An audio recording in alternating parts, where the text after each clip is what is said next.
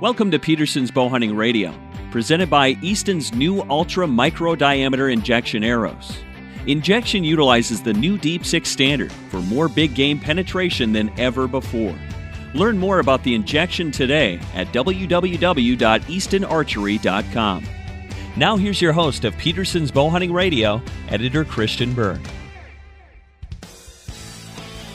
All right, welcome back to Peterson's Bowhunting Radio. We are the voice of bowhunting, and we've got a great show lined up for you today. I am excited because I have got somebody that I can certainly admire and respect and emulate as a bowhunter, and you can too. I've got Tom Miranda on the line today, and Tom is one of the most accomplished bow hunters really in history, Tom. I mean, I don't know how else to say it. You've done an awful lot, and I appreciate you being with us today. Well, thanks very much. I appreciate being on the air. I don't know that I'm one of the most accomplished bow hunters of all time, that's for sure, but I sure love bow hunting, and I love getting out there. And I've always told my viewers and in my articles that, I love bow hunting, and it's just something that's in my blood, and I like the adventure part of it because I think going somewhere I've never been and hunting an animal I've never seen makes me a better whitetail hunter. Yeah. At the end of the day. I mean, I appreciate your humility, but, let's think about it for a second here, Tom.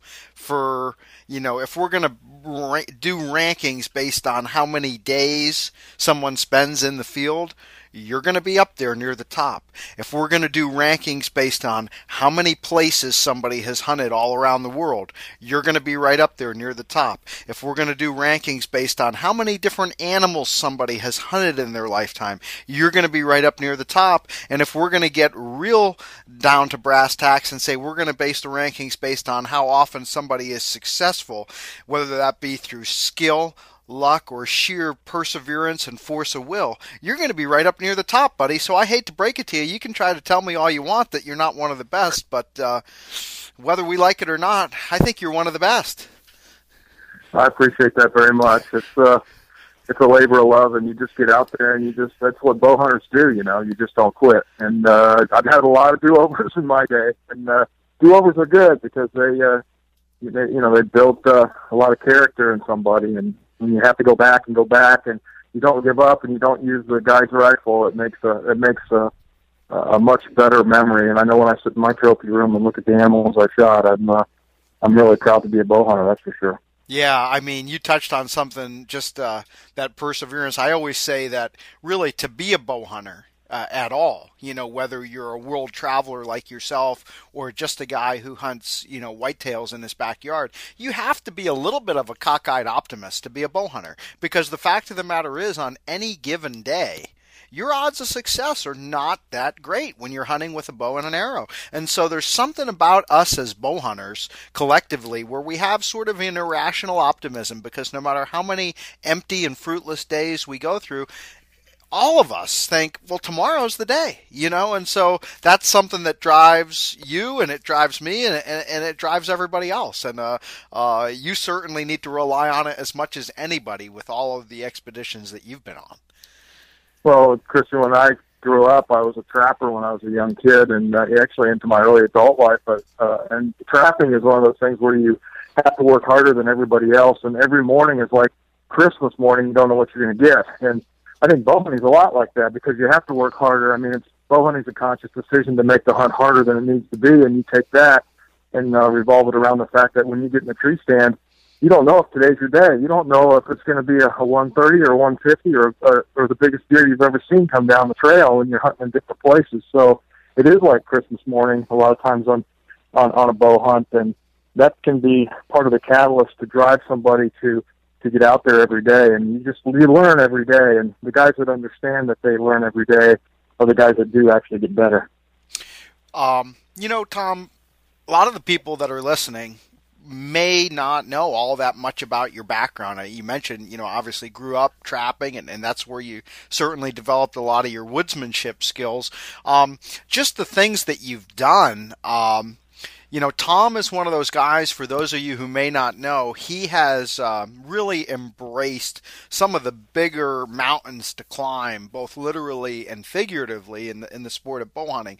Tom's very, very active in hunting organizations like Safari Club International, the Grand Slam Club Ovis, and he has gone all over and achieved numerous awards. Again, I'm not asking you to brag on yourself, but just to give people a little sense, Tom, could you just throw out, a few of what you would consider to be your highlights of the things that you've been blessed and had opportunity, not just to pursue, but to accomplish in your bow hunting lifetime? Yeah, well, back in the early 90s, I got on ESPN in 1992. Chuck Adams had finished his Super Slam 27 animals in 1990, and I got to meet him early in the early 90s. He was actually a hunter that was being sponsored by a company who was also sponsoring my show, and I learned about what the Super Slam was from him and listened to his stories, and it was something that I thought, gosh, that would be really great to do that, but I never thought that I ever would. And one thing leads to another, and as you hunt, it's like you don't earn $1 million, you earn $1 at a time, and it's like anything else, you get one animal at a time. And there come a point in my career when I looked and said, gosh, I've got 15 of the 29 North American big game animals. Maybe I could actually complete a Super Slam if I worked hard at it. And so, in a Super Slam is a collection of slams, so there's 3 moose, and you got to get all 3 of those to make a moose slam, and 5 caribou, and you got to get all those, and the 5 different deer, and of course the 4 sheep, which is the hardest. And when I got my 4th sheep, I earned what's called the Grand Slam of sheep, and so that ended up. It took me 13 years, 54 hunts to get the Super Slam, and I was fortunate enough, because of being a TV guy, to have gotten all those on video, and so I was able to have the first Super Slam on video. And of course, other accomplishments. You when you start doing international hunting, you start seeing a lot of things that are out there, like Safari Club International has what's called the World Hunting Award. Very few bow hunters ever reach it because you have to travel to so many continents and hunt so many different kinds of animals. And of course, there's expense with that, and there's lots of do-overs on international hunts because they're not something that you can really plan for and scout for, and you don't really have a lot of time when you're with an outfitter in Europe or in Asia. You're going to have 4 or 5 days max to get it done, and so those hunts are a lot of do-overs. But I'm working on goals there, and it's all good. I love doing it, and I love sharing it with everybody on TV. That's for sure. Yeah, and so you actually had mentioned too, you're working on a new book and DVD. You had you've done some in the past, and you said you're working on a new one called Adventure Bowhunter Dark Continent. So you're focusing on some African stuff right now, possibly as part of this SCI World Hunting Award. Tell me a little bit about what you have going with that project. Yeah, well, obviously all my hunts are videotaped for television, and when I finished my Super Slam, I had to move on to something else, and I'd hunted quite a few animals. I had done the elephant and rhino and Cape buffalo and hippopotamus, but I hadn't shot a leopard or lion yet. And that ends up being what's called the Big Six, the African Big Six of dangerous animals of Africa. And I've done quite a bit of plains game hunting, but in order to get the 29 animals of Africa, you've got to hunt some unique species. And so I kind of started going after that and was able to get all those animals and get them all on video. And because my Super Slam, my Adventure Bowhunter Super Slam DVD and book was so successful, I decided to come out with kind of a companion set about Africa. And there's just so many cool things about Africa. I remember the first time I went, I didn't even really want to go because I just was trying to do more, hunting in North America, and there's so many animals to get there, but I needed shows, and Africa's south of the equator, so, winter time is in the summer for us, so you could actually hunt in July and August over there. Long story short, I ended up just loving it over there. I have my own bow hunting camp in Africa now, and take clients over there for hunting, and it's an awesome place, and the animals are amazing.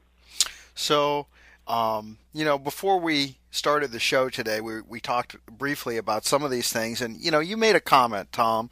You were pretty blunt. You said, quite frankly, I try not to talk about all this international stuff that I do because it can be a little bit elitist. Like you say, because it takes the time and the money. And let's face it, most of us, myself included, I mean, we're never going to go do all this stuff. But the thing that I had responded to you, and I'd like to get into a little bit right now, is call it whatever you want. The truth of the matter is you've got a wealth of bow hunting experience, and there have to be things that you have learned through all the years of traveling around, all the animals that you've hunted, all the animals that you've shot with arrows, that have helped to make you a better deer hunter, a better antelope hunter, a better elk hunter here in the States. So let's talk about some of that stuff. I'm always curious. You have somebody as successful as yourself. What are the big takeaways, as you speak with bow hunters around the country, as you go to outdoor shows, as you do speaking events and that sort of thing? I mean, where do you think that so many of us are maybe missing the mark, or maybe you found some things that really work for you, and you encourage people to maybe take a different look at the way that we hunt, the way that we set up our gear, those sorts of things?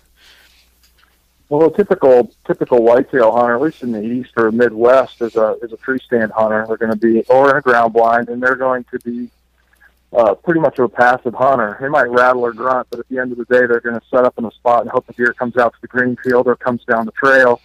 And what happens is when you get out of that tree stand, things really change. You have to become a little bit more stealth-like in your movements. You've got to really learn to watch the body language of the animals even more so than you do out of a tree stand. And it's kind of like, if you really wanted to not be a deer hunter in a tree stand and you want to do something else, instead of going on a really expensive or hard to do elk hunt, you might go caribou hunting because you're going to have a lot of chances and you can make mistakes and still have a successful hunt. And, for a lot of the hunts that I've done, you go to places where if you want to be successful, you have to be very aggressive in your tactics, and you basically learn over a period of time of what it's going to take to get it done. And it's really a lot of problem solving. And I think you have to look at a scenario and look at the weather and everything that's affecting your hunt, and you have to say, okay, it's foggy. Okay, we can't see as far, but we still got to get this Himalayan tar down with a bow. We got to find one, and we got to get close to them, and we got to get an arrow in them,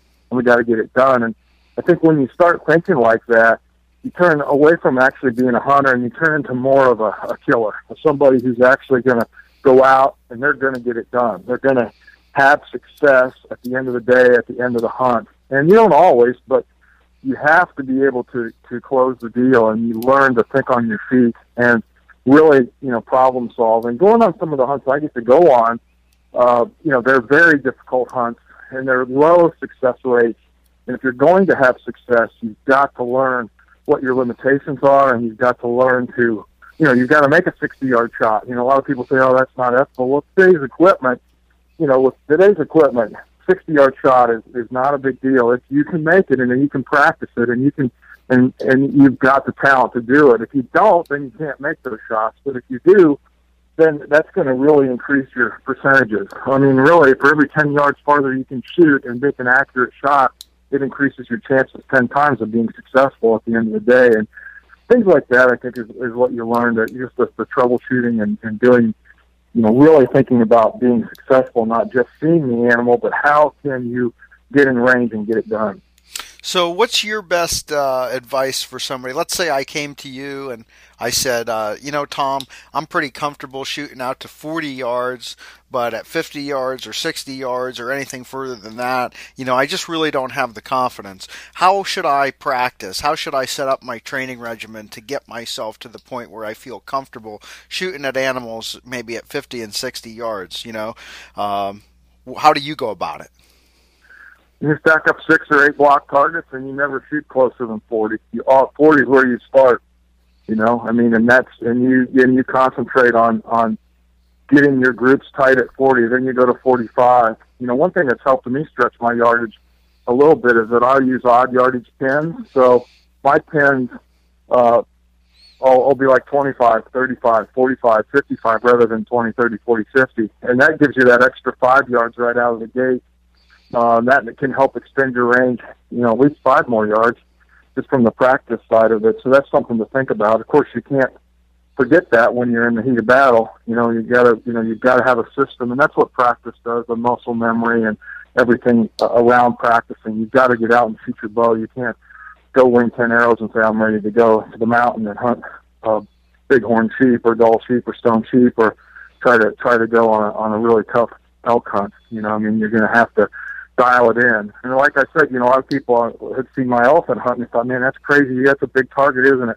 The thing is, an elephant's the biggest target, but you have to, it's like aiming at your garage door, but you got to hit the handle. You really have to think about killing the animal, the body posturing, the body angle, and you've got to make the arrow kill the animal, not just hit the animal. And once you start thinking like that, you become more instinctive in how you get it done. And I typically take the first good shot opportunity because I feel like I'm never going to get a second one. And a lot of guys will wait and end up having an encounter and saying later, man, I wish I would have taken a shot. Because if you don't shoot, you don't have a chance of getting him. And so thinking about that first good shot opportunity, I'm not talking about just winging an arrow, just saying, there he is, I'm going to shoot. But if he's at 45 yards and he's relaxed and his head's down feeding, I don't need him any closer, and I'm going to shoot him. If I got the opportunity, I know that I can get it done, and that's part of what turns you into being a killer. Mm-hmm. What about some of the other things, aside from just practicing at longer ranges? You have a lot of different variables that I'm sure you encounter on these hunts, whether it's steep terrain, it's weather, it's wind, it's cold. How do you deal with all those things? Obviously, like you live in Florida, you can't, and I know you mentioned, like, for instance, you're going on a muskox hunt here, I think, in another month or so up to northern Canada. You can't prepare for shooting in like minus 50 degrees in Florida. So how do you get yourself ready for all these different variables? Well, what you have to do is you have to practice with your park eye, because you can't you have to understand that when you go to full draw, you're going to have that hood and all that cloth and clothing in the way. You have to think about all that. Yeah, you can't simulate the actual cold weather and everything, but you can at least dress for it, and you can practice for the shots. But I mean, the reality is, when you start talking about trying to get ready, I mean, you have to understand that. For me, I would the rule of thumb is you'd never pass an animal on the first day in range that you would shoot on the last day. So a lot of times in bow hunting, it can be greed can cause you to, the greed of wanting a bigger this or that can be something that can cause you grief. I don't want to shoot an immature animal, but to think that a 140 buck I'm going to be able to get a bigger one tomorrow or the next day. Of course, if I shoot the smaller one, I may never have the opportunity. But that being said, if you're talking about success, you have to think along those terms. Another thing's gear. I practice with the arrows I'm going to use, and I mark those arrows. I might shoot 4 or 5 dozen arrows and mark maybe 15 arrows, 12 or 15 arrows, to where these are the arrows that fly the best with the broadheads that I'm using, and these are the arrows that are marked kill. And those are the arrows that I'm going to actually use. I have confidence in those arrows and how they fly. Because just an arrow you buy and just spread a broadhead on and shoot isn't always going to give you that confidence and it's going to fly the way you need it to fly. So that's another thing. And I've always kept my quiver off my bow. I always use a Safari Lane quiver on my backpack. A lot of guys will take the quiver off their bow even when they get in the whitetail tree stand. Mine's always hooked to my backpack. But if I climb down with my backpack and try to stalk, my arrows are always there. You come up with a system that works for you. And I'm an older guy, so, I like old boots. I like old camo. I like stuff that feels good. And, as you build your system as a hunter, the things that work for you keep, and the things that don't, you throw away and you try something else. Let's talk a little bit about arrows and broadheads. What kind of arrows do you shoot?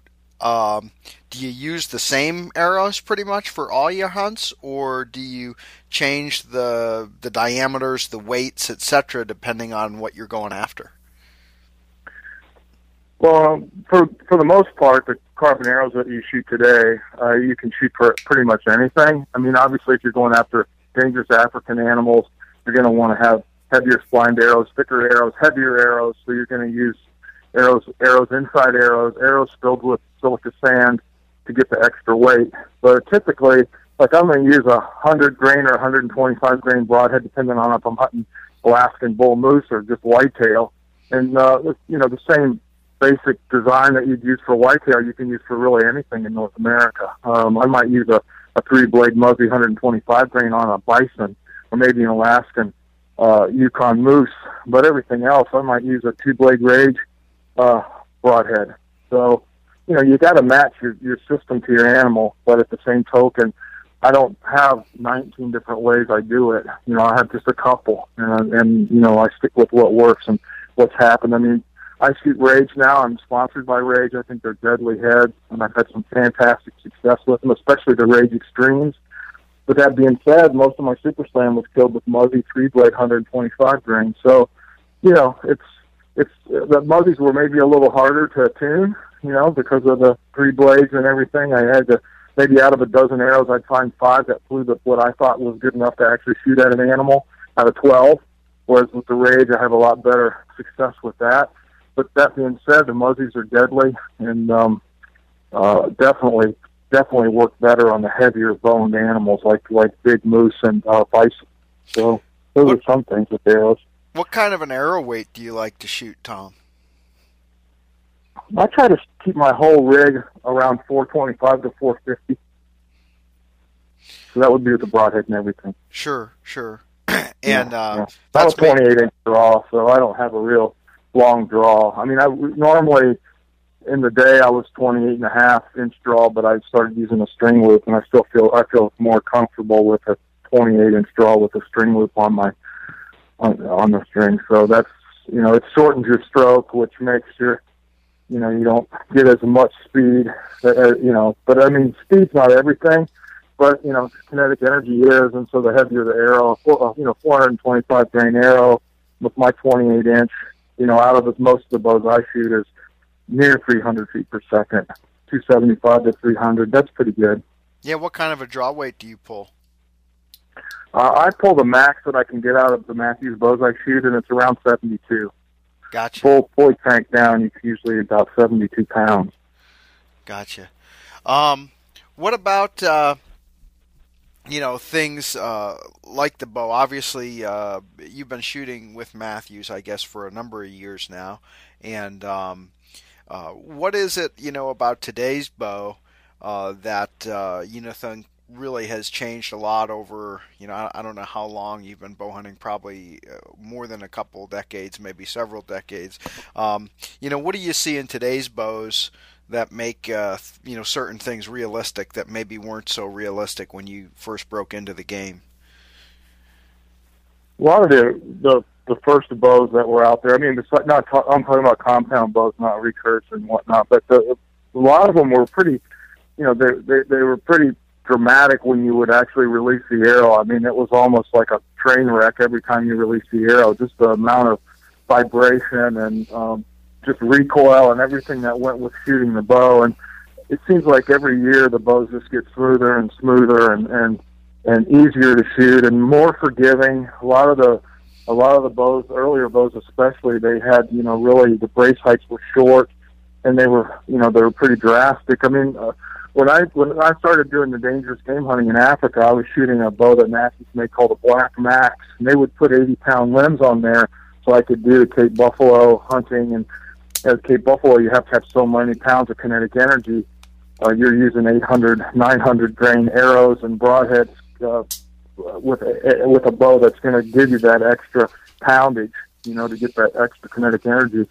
And those things were like, when you shot one, you knew it. And there's such a short brace height, it was really just a dramatic thing when you fired the bow and really difficult to shoot accurately. And today, I mean, it's so much different. The bows are just so much smoother, so much more accurate, so much less vibration. It's really a joy, and that makes the less vibration and the less drama you have when you release the arrow. Obviously, the arrow leaves the string clean, you're going to be more accurate downrange. And that's another reason why a lot of these bows now, you can make a yard shot without an issue.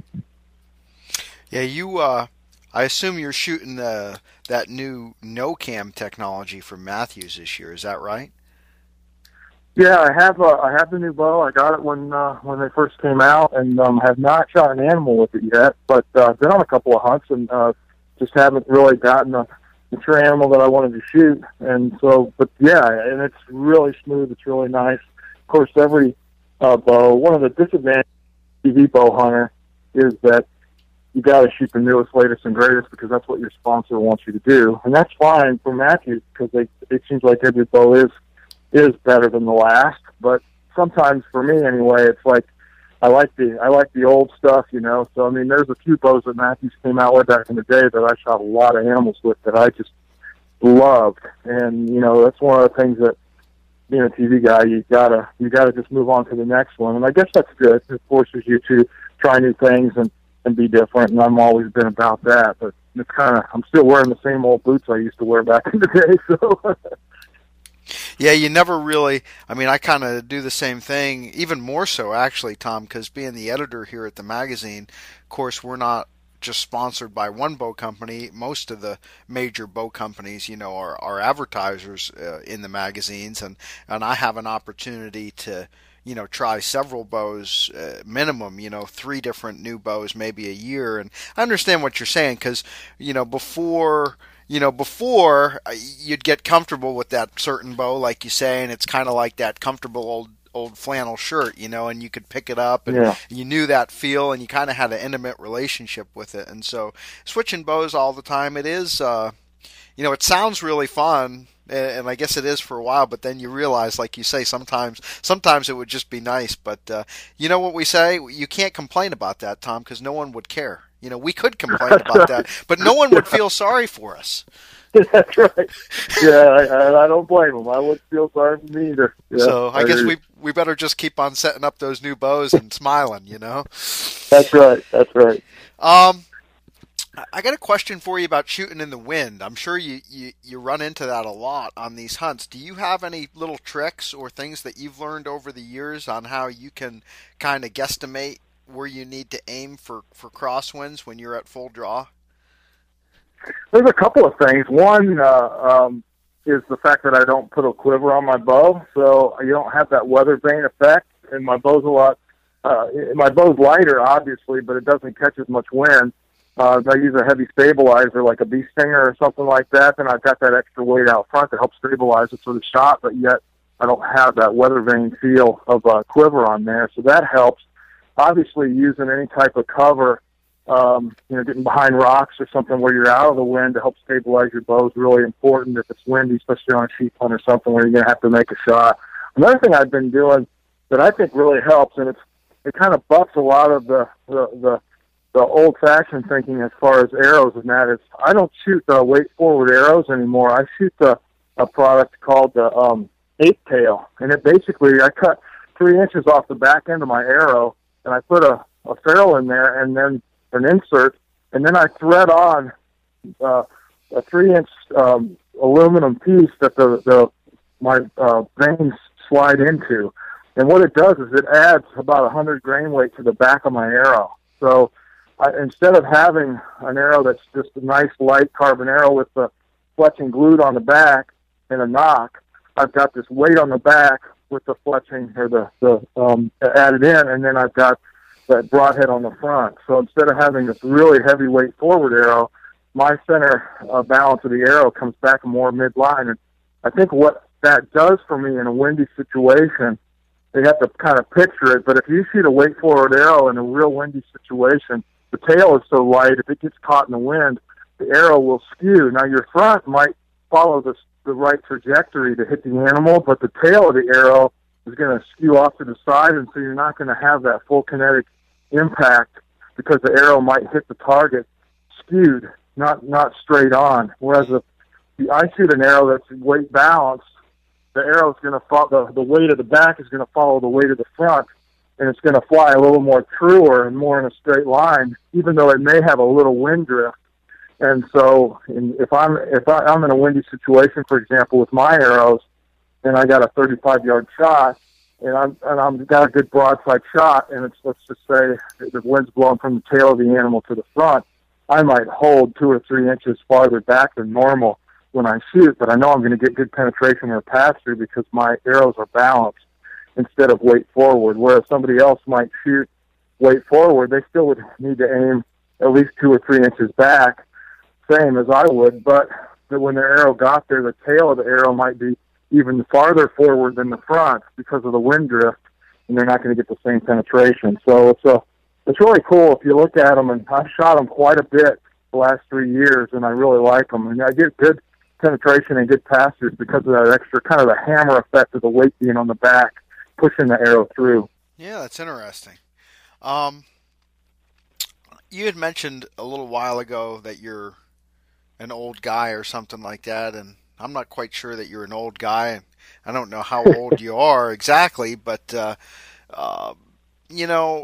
to me a little bit about being able to physically do all these hunts as you get older, what you do to prepare. I mean, it seems like in the bow hunting community, we kind of have a divide between the eastern guys, the mid-eastern and midwestern guys, the whitetail hunters, and the western hunters probably look at those guys and think, oh, that's just Fat Bubba. He climbs into a tree, sits there and eats sandwiches.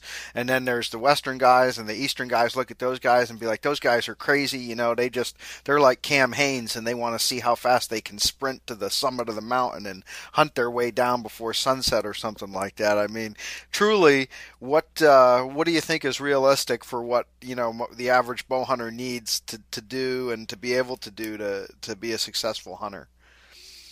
Well, when I was growing up as a kid, I always played sports, hockey and football, and ran track and baseball and whatnot. And of course, you get into a groove back in those days of trying to stay in shape and lifting a few weights and running. And I still continue to run. I run every day when I'm home. It may be on a treadmill inside while I'm watching Fox News or something, or it might be outside if the weather's nice. Of course, I live in Florida. The weather's usually pretty nice down here. But, the other thing is that I do that a lot of people don't, and I think it really helps me, is I have a sauna at my house, and I get in the sauna when I'm home at least twice a day, and I actually use it as part of my workout regimen. And you get in there and sweat, it helps keep the pounds off, and it makes a big difference for me, and especially on the sheep hunts and some of the things that I have to do where you have to do altitude, because here in Florida, I basically live at sea level on the Gulf Coast. And so when you go to places in, New Mexico, elk hunting, or, the mountains, the Pyrenees in Spain, I mean, at the end of the day, those mountains can kick your butt if you're not really prepared for them. And staying in shape, I think, is really important. And eating right. I gain a few pounds during editing season, and when hunting starts, I really need to trim down. And I probably fluctuate 15 pounds, 20 pounds sometimes between editing season in the middle of the summer and actually the heat of battle and the end of September, when I'm hunting in Yukon or Alaska or somewhere, and you need to, you really need to be in shape. So you have to eat right and you have to do, to do the right things. A lot of times you get going in these Midwest whitetail routine where you go into these camps and everybody's cooking a giant meal at 10 o'clock at night when you come out of the tree stand and get back to the room. And I mean, it's easy to pack on the weight. You just got to kind of think about it and just, try to do everything in moderation and stay in shape. I mean, I'm 57. I mean, I might as well say it because we can Google it and find out. But I mean, I don't feel 57. I try not to look 57. I try to hunt like I'm at least 35. I mean, I don't want to stop. So I got to stay in shape. Otherwise, it might be a little slower going up the mountain than I used to be, but as long as I can keep up with my guide and my cameraman can keep up with me, we're going to get it done. Yeah, you ought to have a sponsorship from a sauna company, man. That was the first time I ever interviewed like a well-known hunter who gave me a sauna endorsement, man. I'm going to have to get one of those. It's awesome, I'll tell you what. I mean, I live in Florida. I remember when the contractor was putting it in, he goes, it's like 100 degrees here in the summer. What do you need this thing for? And I said, I use it to work out with. And I use it in the summer and the winter all the time. And it's just really, I mean, you run 5 miles on a treadmill and then you get in the sauna for 10, 15 minutes. it'll turn you into a dish rag pretty quick. And I mean, you can build a lot of endurance from doing that, and then jump in a nice ice cold pool, and it just makes you feel better at the end of the day. So I like it. What do you think, Tom, about all the craze that we've had in the last, decade or so with all the supplemental products, the vitamins, the additives, the this, the that, the altitude stuff. It seems like, anymore you can go into your local health food store and there's some kind of a pill or supplement or herbal remedy for anything. Is that anything are you into any of that stuff? And if you are, is there anything that you really believe truly works that bow hunters, ought to consider taking advantage of? I'm a Gatorade guy, and, I take my Centrum vitamin in the morning. I haven't gotten into a lot of that stuff. I mean, quite honestly, you talk about 5 Hour Energy or some of these monster drinks. I've never even had one. So I'm not into that kind of stuff. More about just staying in shape. And, maybe I'm missing the boat, maybe I'm not. But at the end of the day, it's just all about how I feel. If I don't feel good, I slow down, and sometimes I don't even go out. But most of the time I feel great because I just try to eat right, and I haven't been doing a lot of that extra stuff that you're talking about. I mean, I take my vitamins, and I have my regimen, I guess, is what I do, and I haven't went with a lot of that stuff. I mean, I guess it's good for the people that do it. Of course, there's a few Lance Armstrongs of the world out there too. They got to do what they got to do, and at the end of the day, I think what I do works really well for me. And so wait a second here. Was that an official Tom Miranda statement that you have not used any performance-enhancing drugs in the completion? That's exactly what it is. Who knows what the next one they're going to call? Is this next little drink that you take that give you the edge over somebody else, and you shouldn't be doing it. I mean, I don't know. It's so crazy anymore. Everything's got to be so politically correct. It's driving me crazy.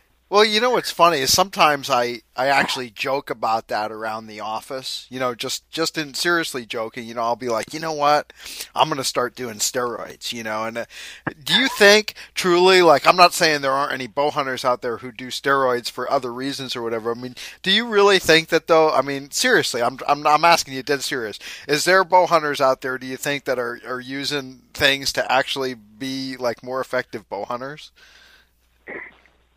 I don't know, bow hunter wise. I mean, our culture is different than some of the other athletic cultures that have a lot of money involved. I mean, there's some 3D tournament shooters that make quite a bit of money, and I'm not saying anybody's doing that, but I think anytime you put money into the equation or prizes, I mean, I don't think anybody that's a bow hunter really looks at. I mean, they may look at their bighorn sheep as a prize, but I think it's more of an accomplishment. It's not so much a prize. And at the end of the day, I think that people where there's money involved in it, as far as prizes and things like that, I think that brings out the baseball players and the football players and all that. That they know if they can enhance their performance, they're going to make more money.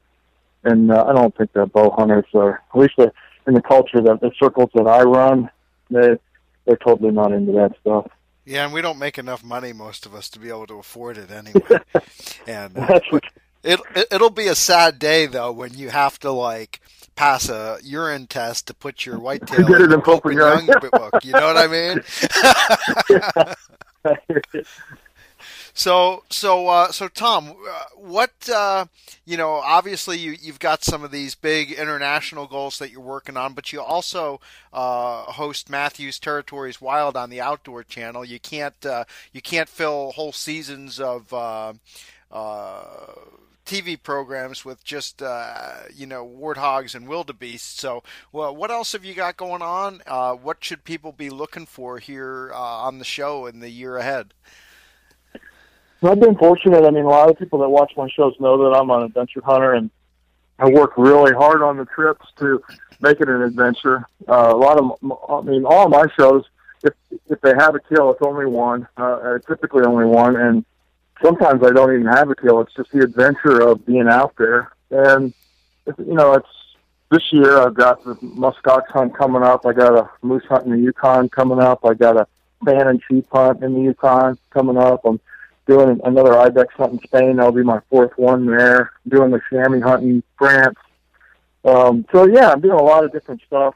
yeah, I am trying to complete my goals, my World Hunting Award for SCI, and I'm working on another goal called the Triple Slam that the Grand Slam Club has, which is difficult. Only 2 bow hunters have ever accomplished it. And, yeah, so those are fun things to do and try, and they're very lofty goals, and they're things that you have to plan years in advance to be able to accomplish. And you just, like I told you earlier in the conversation, you just do one hunt at a time. You know, I try to do each hunt the best I can, and when that notch in the gun belt's there, you move on to the next one.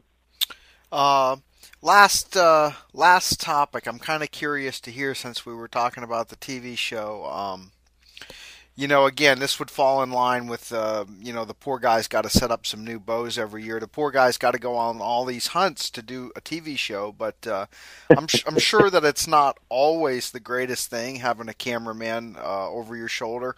Talk to me, you know, generally about, you know, what about hunting for television do you think has, you know, helped or hindered you as a bow hunter? And maybe there's a couple particular anecdotes that you can recall of times when, you know, having a cameraman has been a blessing or a curse.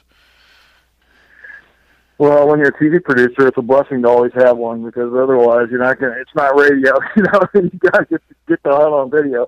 But the reality of it is, it's a boat anchor when it comes to hunting. I mean, really having a cameraman with you is extra noise, it's extra scent, it's extra sound, it's extra things for the animals to see, movement, and the whole thing.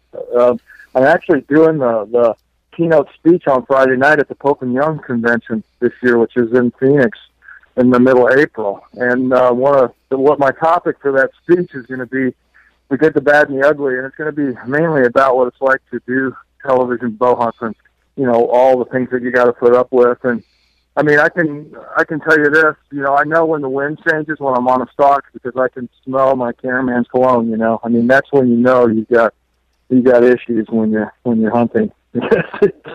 You know, it's the kind of things. You can smell his cologne or his BO because you've been in the mountains for a week. Yeah, it's just a joke. I mean, yeah, you know, you get camera guys and they're going to have cologne on. They're going to have the wrong kind of boots, and it is what it is. I'm not down on camera guys, but it's one of those things that, you know, hunting. It's the reality is television bow hunting. It's not even really hunting. It's making a show. I mean, it is hunting, but it's not. I mean, you really have to think about, you know, the camera has to be rolling. You have to be able to know that the footage is going to be good before you make the shot. So a lot of times you're not even in control. Your cameraman's telling you when to shoot, just to make sure that you have the footage. So that's a lot different than somebody just being by themselves on a stalk. A lot of people ask me, you know, where I go hunting when I'm not on TV. Like, you know, what, don't you just leave the cameraman behind and go somewhere for fun? And I always tell everybody, I hunt so much. When it's time for me to have fun, I don't hunt. You know, that's my job. And so I still love it. I love to hunt. But when it comes to, if I don't take a cameraman, I'm going to see Bigfoot, you know, or an alien aircraft is going to land somewhere near me. So tell me the most, like, mad you ever were at a camera guy because you had this hunt plan for 5 years and you're on some mountain in, like, Kazakhstan or whatever, and, like, literally, you know, he moved and you were like, are you kidding me, dude? We're going to have to come all the way back here. Yeah, well, I mean, you know, it happens. I can remember on Carmen Island, I was trying to shoot my slam, and I was on a desert bighorn sheep hunt, and it was evening. We were actually walking back to camp, and we come over this rise, and there was a huge ram and a ewe together below us, probably 80 yards below us, and it was evening, so the scent was going down the mountain, so we had to pull back real quick and work all the way around through the cactus to get around in front of these sheep and get the wind right. We got around and got in front and worked up there, and we come over just a little rise, and of course it's in the desert.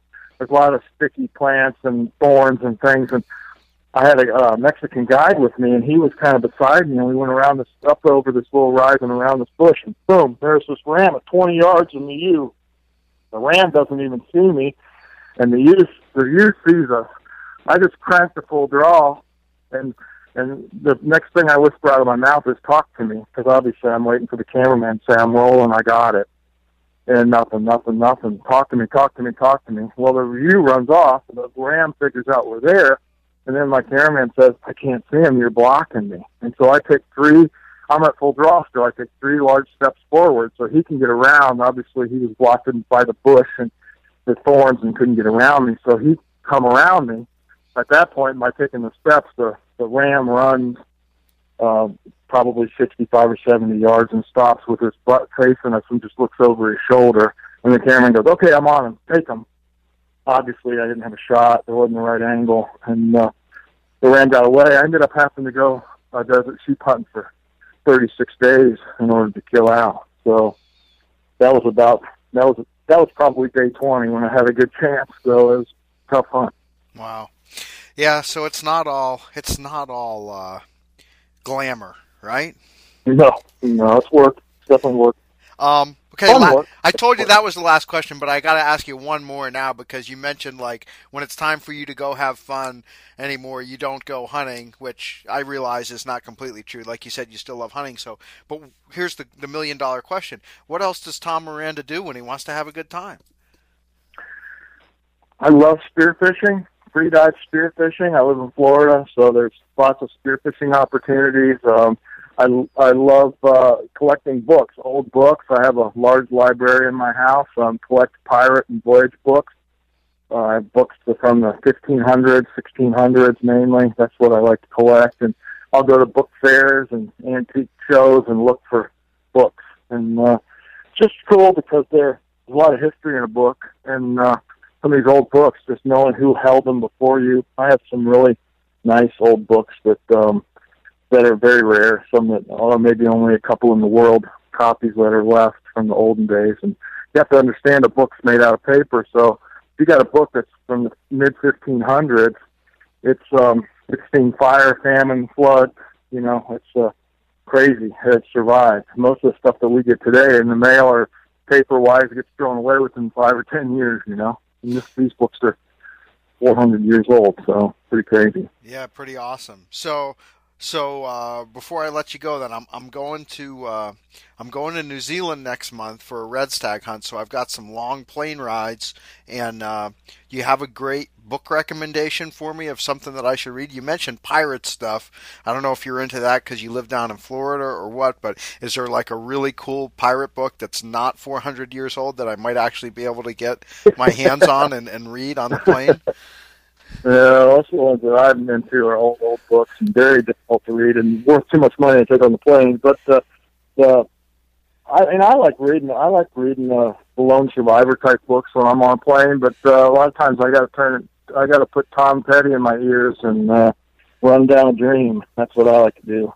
And get some rest because when I get there, I'm going to be going after it full bore and get it done. You'll have a blast in New Zealand.